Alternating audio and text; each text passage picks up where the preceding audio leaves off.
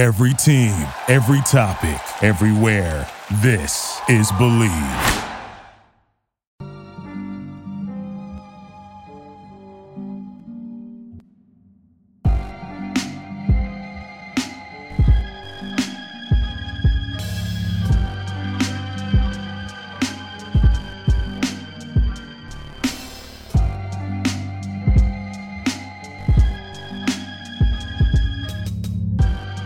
Welcome back in, everybody, to episode 3 of the Strickly NFL podcast, covering week 2, previewing week 3. We got a special guest today, my guy, Schwinny Poo, joining me and Jeff. Schwinn, what is going on, bro? Not much, just excited to be on this pod, the first time on this pod, and excited, as you can see, for the game of the week, this upcoming week, which is Chargers-Vikings. And I tweeted this out today, but anybody that bets on that game has a gambling addiction and needs help. I'm surprised you're not betting it, then. No, I want to I want to have no skin in the game. I just want to enjoy it for what it is, which is going to be the dumbest game of all time. Yeah. What about player props? Are you allowed to delve there, or do you? You can, but it's it's going to be such a dumb game, right? It's where it's I don't know. I'm just thinking off the top of my head, but it'll be Hawkinson's going to go off in this game or something. And then, you'll see, the game plan is just going to be to, no, we just got to feed Madison out of the backfield. No, we got to feed KJ Osborne. That's what we got to give the Brock to. They do love feeding KJ Osborne. I will say that. Yeah.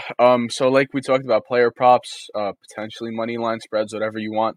That stuff is all on BetOnline. BetOnline is still your number one source for all your betting needs.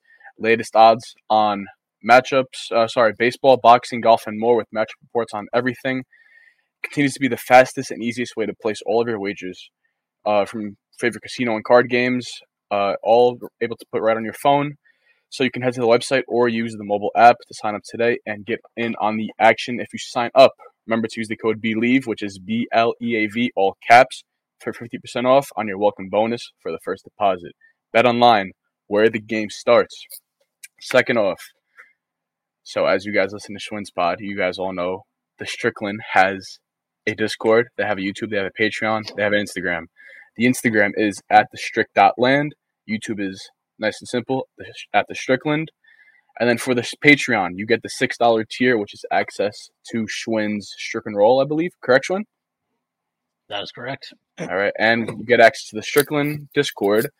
Now, our full podcast can be found behind the $9 tier. And at the end of the podcast, you'll get some lines from all of us this week, usually just me and Jeff, and more talk about, not only the Giants and Jets, but everything around the NFL. So without further ado, we're going to start this episode off with my favorite team this time. Gave the Jets a lot of shine for the first couple episodes, but the Giants had tied for the biggest comeback in their franchise's history. Down 20-0 at halftime, down 28-7 midway through the third quarter, and they came back to win 31-28.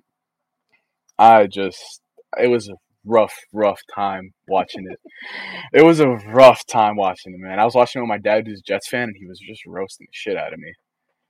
So I'm glad we pulled through. I'm happy for Daniel Jones because he was getting an absurd amount of flack from the fan base. And, what did you guys think about that? Because I know where I stand on a bunch of stuff. We'll get into it later. I was honestly worried for you at halftime. I'll be honest.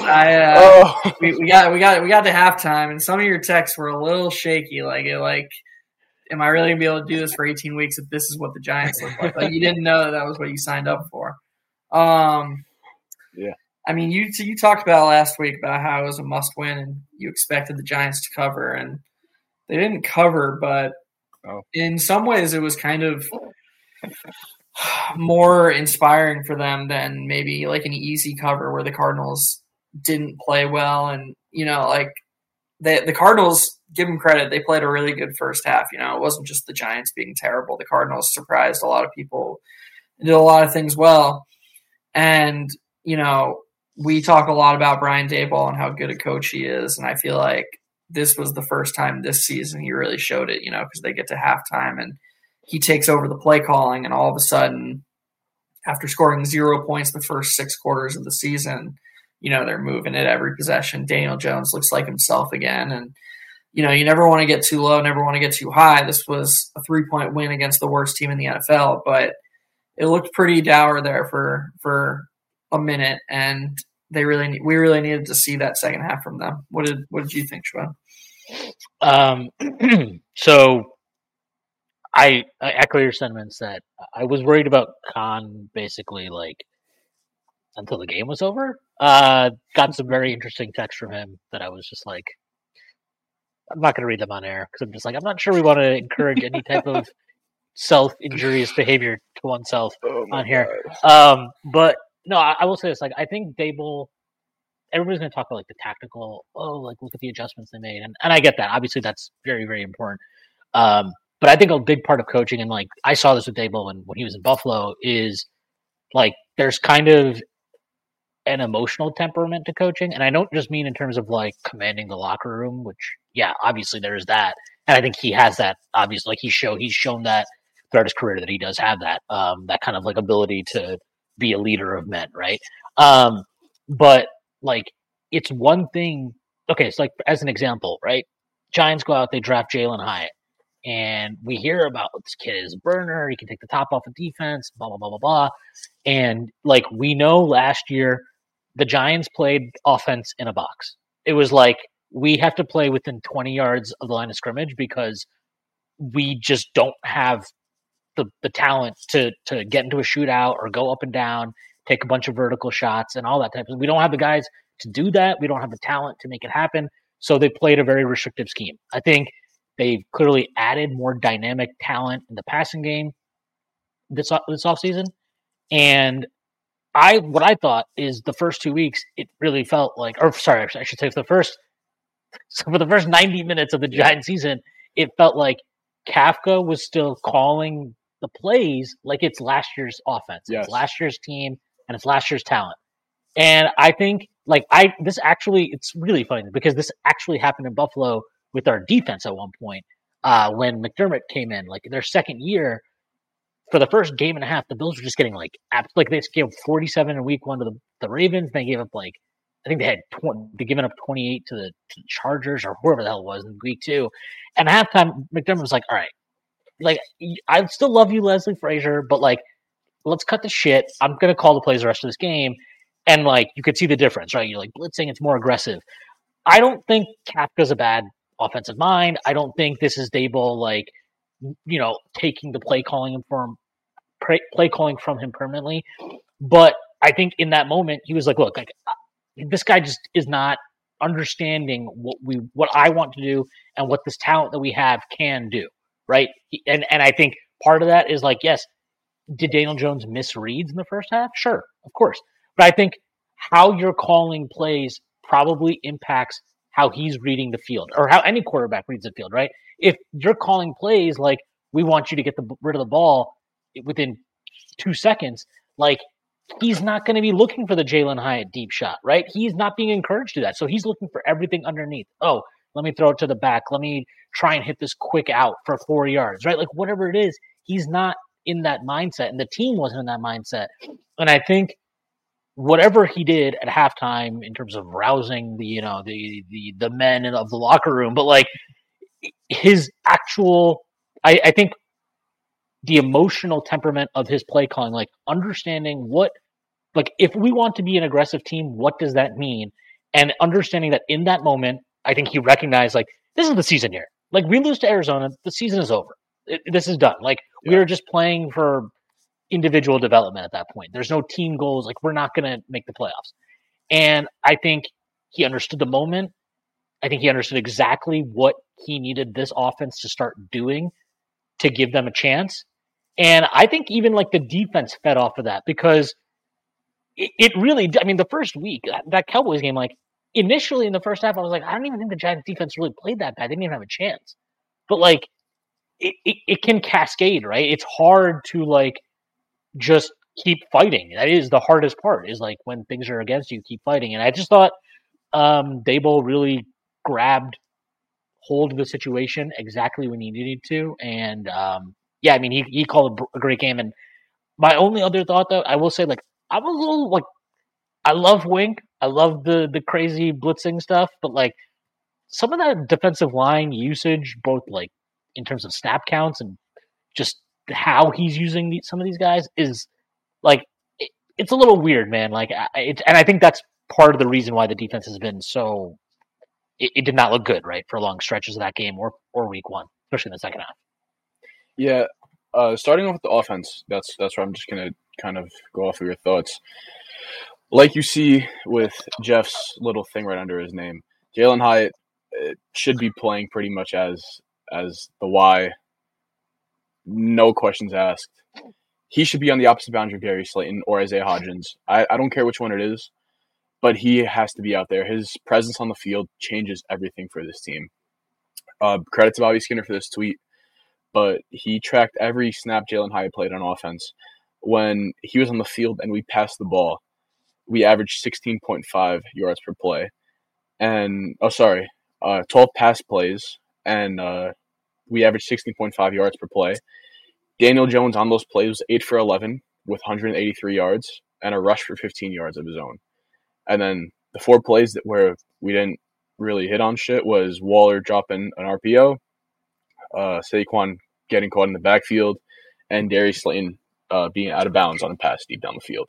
So you saw it, right? When Dable took over play calling in the second half, I don't even think that there was a big difference in concept, right? We were still doing RPOs. We were still doing a bit of stuff outside of the pocket.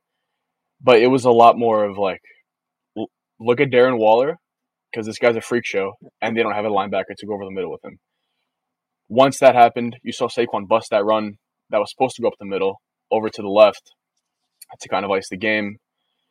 And not only that, he trusted Jalen Hyatt a lot. Daniel Jones, like first of all, first play out of halftime to launch that ball to Jalen Hyatt, that's a lot of trust to have a rookie receiver to do that. Down 20. Well, apparently they told him that halftime. Like, yeah. Like they said at halftime, like, look, this is the fucking first play. So I read this quote. quote. Hyatt said he was like, yo, throw me the ball. Yeah. Daniel Jones is like, all right. So yeah, and he's like, I saw Hyatt's quote was like, he was just like, I was super excited once they told me. I was like, yeah, I'd be excited too. But I mean, just real quick, like what you're talking about with Hyatt, like, I mean, Jeff's been on Podster a number of times. We talk about Steph all the time on there, right? Like the concept of spacing. Hyatt had 2 catches for 83 yards in this game, right? Yeah. But like you could tell as soon as they took that vertical deep shot and they connect on it, like it opened up everything. Waller had so much more space to operate. All of a sudden, you're getting Saquon ripping off chunk plays. Like it changes how you have to defend them as a team, and that just and like what Jones had over 50 yards rushing the second half. Like all of that is. I'm not saying it's all because of Jalen Hyatt, but he obviously changed. I think like just how comfortable Arizona could be in terms of just like, oh, well, we'll just keep everything in front of us, and that's all we have to worry about. And, you know, it's like it's the same thing, right? Kafka's like. Get it. Like, dude, you got this burner. Tell him to go downtown and tell Daniel Jones, who's like, I mean, probably his best asset, I think, as a thrower is his deep ball. He's a great deep ball thrower. And yeah, I mean, that throw that throw to start the second half it's funny. Like, it's a great throw, but if it was a perfect throw, Hyatt's walking that for 6. Yeah, definitely.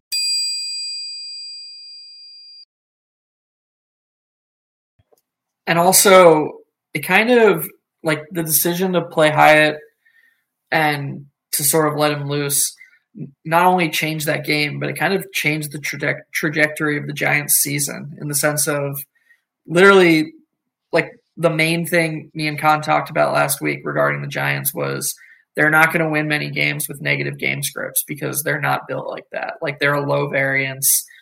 They want to be in front and have, you know, Dable's full playbook at their disposal, but when they're behind and they're more predictable, they don't have the talent to like not be exploited by other defenses, at least by smart defenses.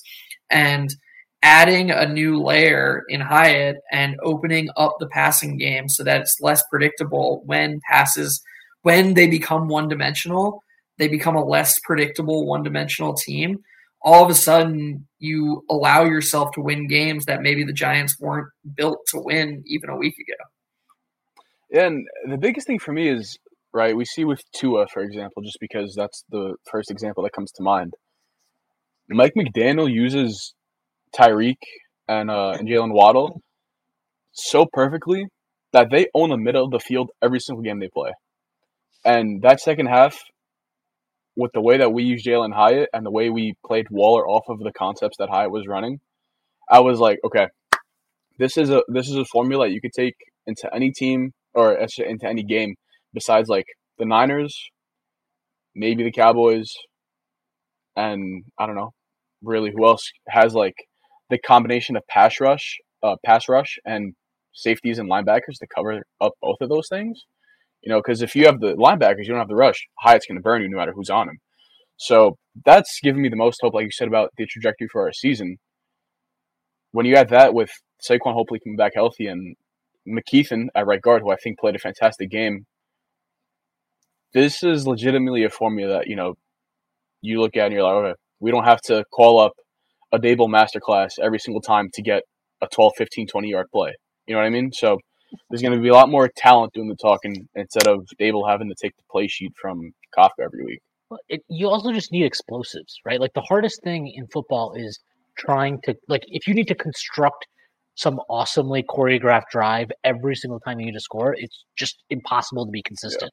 Yeah. And so like you need game breakers. And like, you mentioned the Dolphins, and honestly, like Mike McDaniel being a really good and creative offensive mind is like my personal 9/11. It's terrible. I hate it. I hate that the Dolphins look like they're going to be extremely good this year, and that I will have to probably eat a lot of crow about one to two Tagovailoa. But no, look, they're really good. But I do think it's funny because speed is like simultaneously the trait that gets guys way overdrafted, but it is like super fucking important if that guy is also a football player. Like if you just take a guy because he runs fast, it's not going to work out. If he runs fast and he actually understands what he's doing and you understand how to utilize that, it's going to be a big deal. Like, we haven't really seen this yet in Detroit because Jamison Williams has made some questionable choices and was also injured at the start of last season. But like, I promise you, when that guy is back, like, I don't care if it's Jared Goff back there who like you need to like coax to throw the ball deep.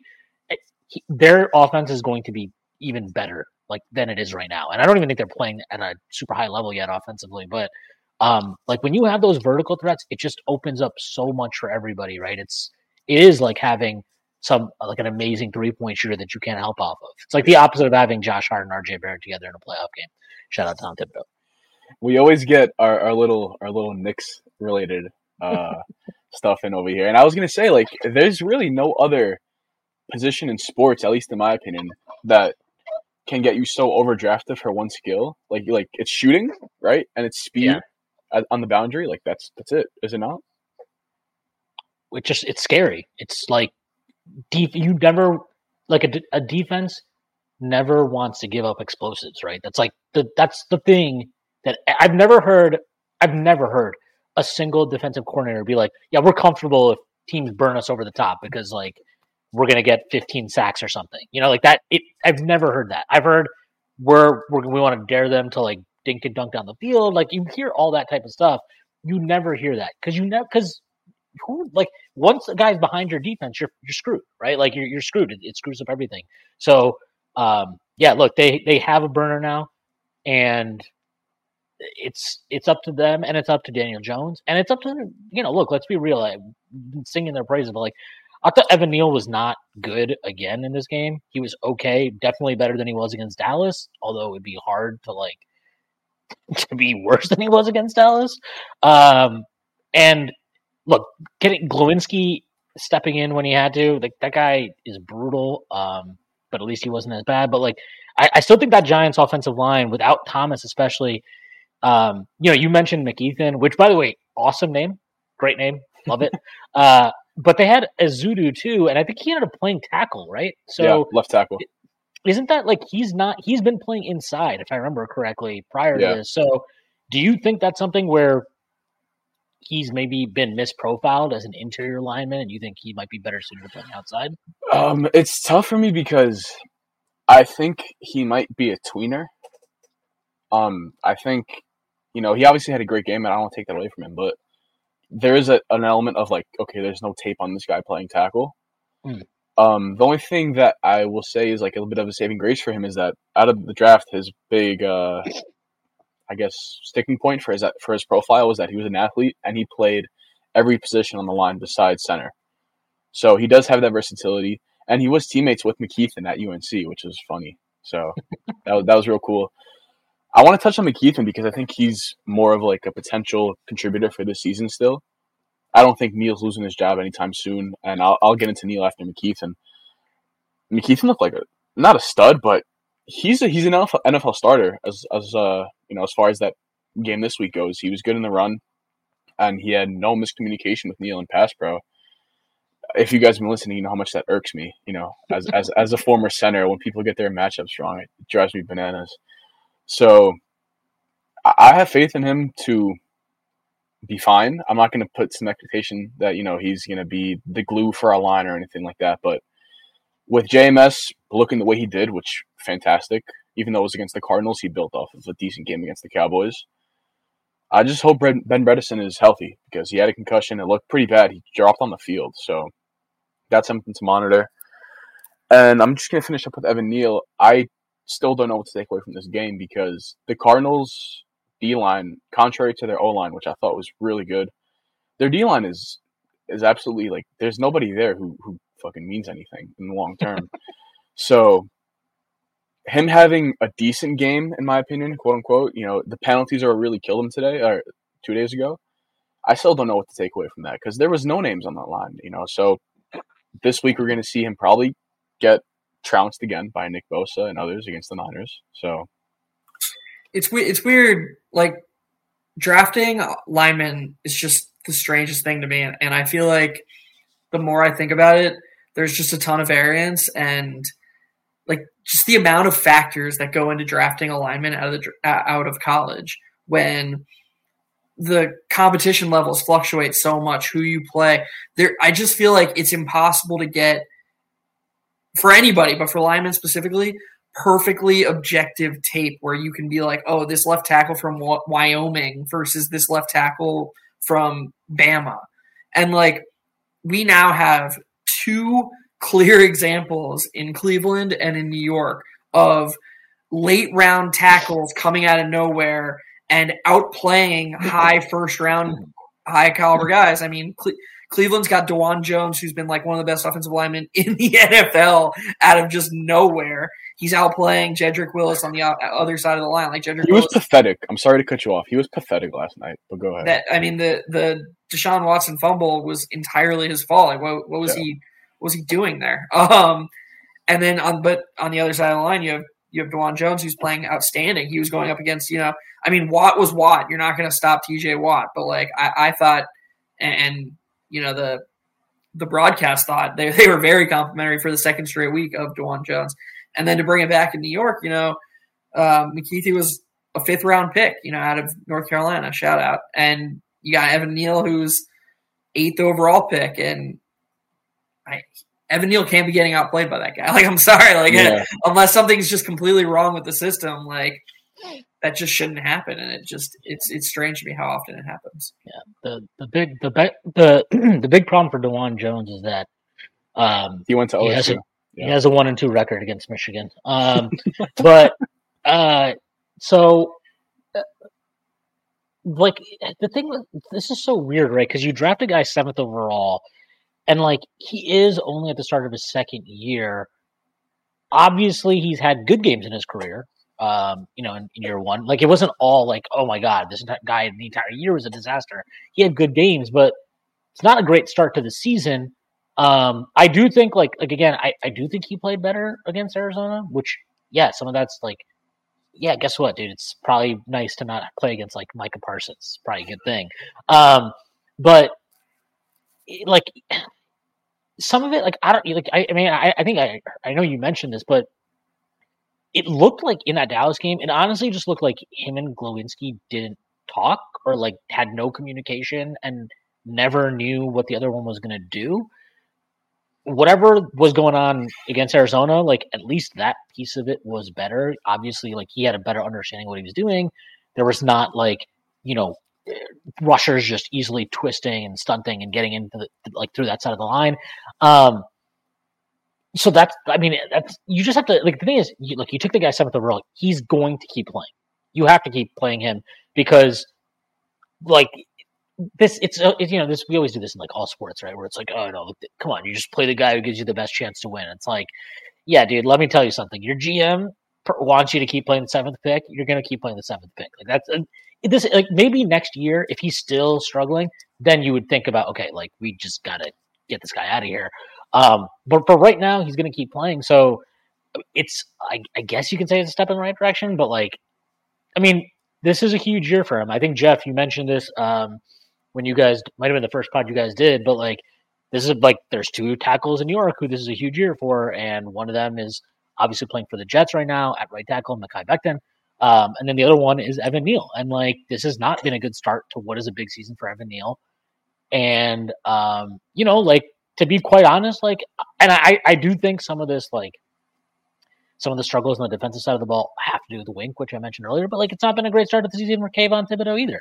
Yeah. Like, these are supposed to be, I mean, you take a fifth guy, a guy at 5th, and you take a guy at 7th overall in the same draft. Like, these are supposed to be franchise cornerstone pieces, and they have not lived up to that. I thought Thibodeau last year, I don't know, the sack total were not super great, but, like, his pressure rate was awesome. Like, he looked like, okay, I was like, okay, this guy's, he'll get there. I don't know what's going on with him this year, but they need that. Like, the first 90 minutes of the season, I don't know if I heard his name once. Like, I don't actually know if I heard his name.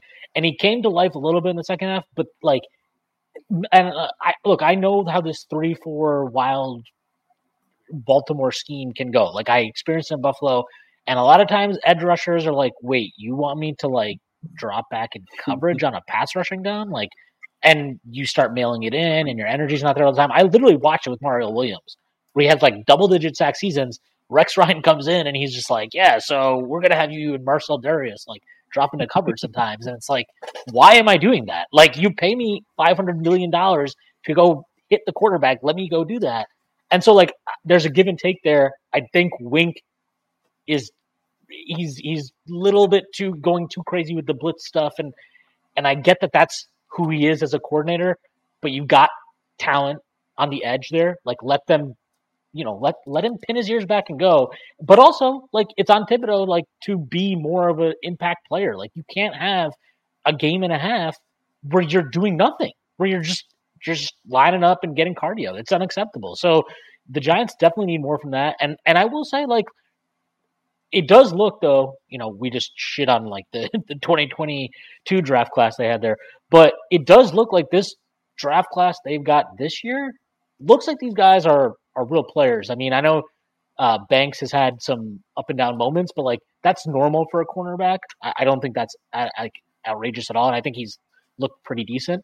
But, like, Hyatt has looked good, and I just think this class looks at least good. I will say, like, I would also like them to get Bellinger a little bit more involved, but I understand you have Darren Waller, you're trying to figure stuff out, so that makes sense. But, yeah, I mean, look, it's encouraging, but 31-28 against the Cardinals, I don't know if the Super Bowl is in the future of the season, but, like, just play some competitive football. I think this team will end up winning, like, somewhere between around 8 games. And I think at the end of the season, even if they don't make the playoffs or if they have a worse record than they did last year, I would be surprised if you're not feeling like, yeah, this team is definitely more talented and better positioned moving forward than they were last season, where we miraculously made the playoffs and got the best possible wild card matchup anyone could ask for in Minnesota. Just to like put a bow in the Evan Neal conversation, or to add something to it, I will say that I think it's a positive that the worst part of his second half was the penalties, because I feel like outside of penalties, you didn't really hear his name much. Like, Jones, as we talked about, the Giants tried to and successfully opened up the offense more, and Jones, for the most part, had time. Like, he was able to set his feet and make the passes that he wanted to make. And so, that's a sign that Neal was doing his job, at least for a half. Penalties are fixable if you're out there and you're, keeping the guys in front of you and giving your quarterback time. I don't know. It's not – you still want to fix those mistakes, but to me that's a step in the right direction. I'd prefer that than he's not able to stay in front of guys. I think that's the lesser of two evils. Well, do you remember when the Legion of Boom was there in Seattle, and this is how Pete Carroll has always coached his cornerbacks, but their strategy was we will just have our cornerbacks grab wide receivers constantly. They're just going to always be holding, and we are going to dare the refs. Do you want to throw a penalty on every play? Do you want to do that or not? Because you're not going to do it. And there is value if somebody at halftime just told Neil, stop worrying about your fucking technique and just hold dudes. I don't care. Stop getting our quarterback killed. Stop getting blown by. Doesn't matter what you do. If you have to take some penalties, cool. But go for it. Because you know what? Go watch a Kansas City Chiefs game. They're not going to call holding on every play because they're just not going to do it.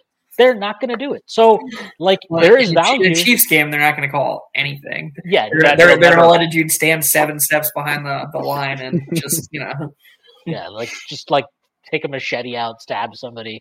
It just, there's value in just holding him. And also, look, I think it's also fair to say that you've got Bellinger, you got Waller, you're playing a lot of 12 personnel. Give the guy some help. Have Bellinger chip in, you can help him out too. So I think he's got to be a lot better, obviously.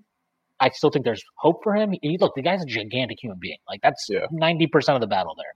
I think the offensive line, some of the play calls could do a little bit more to help him too. Sure.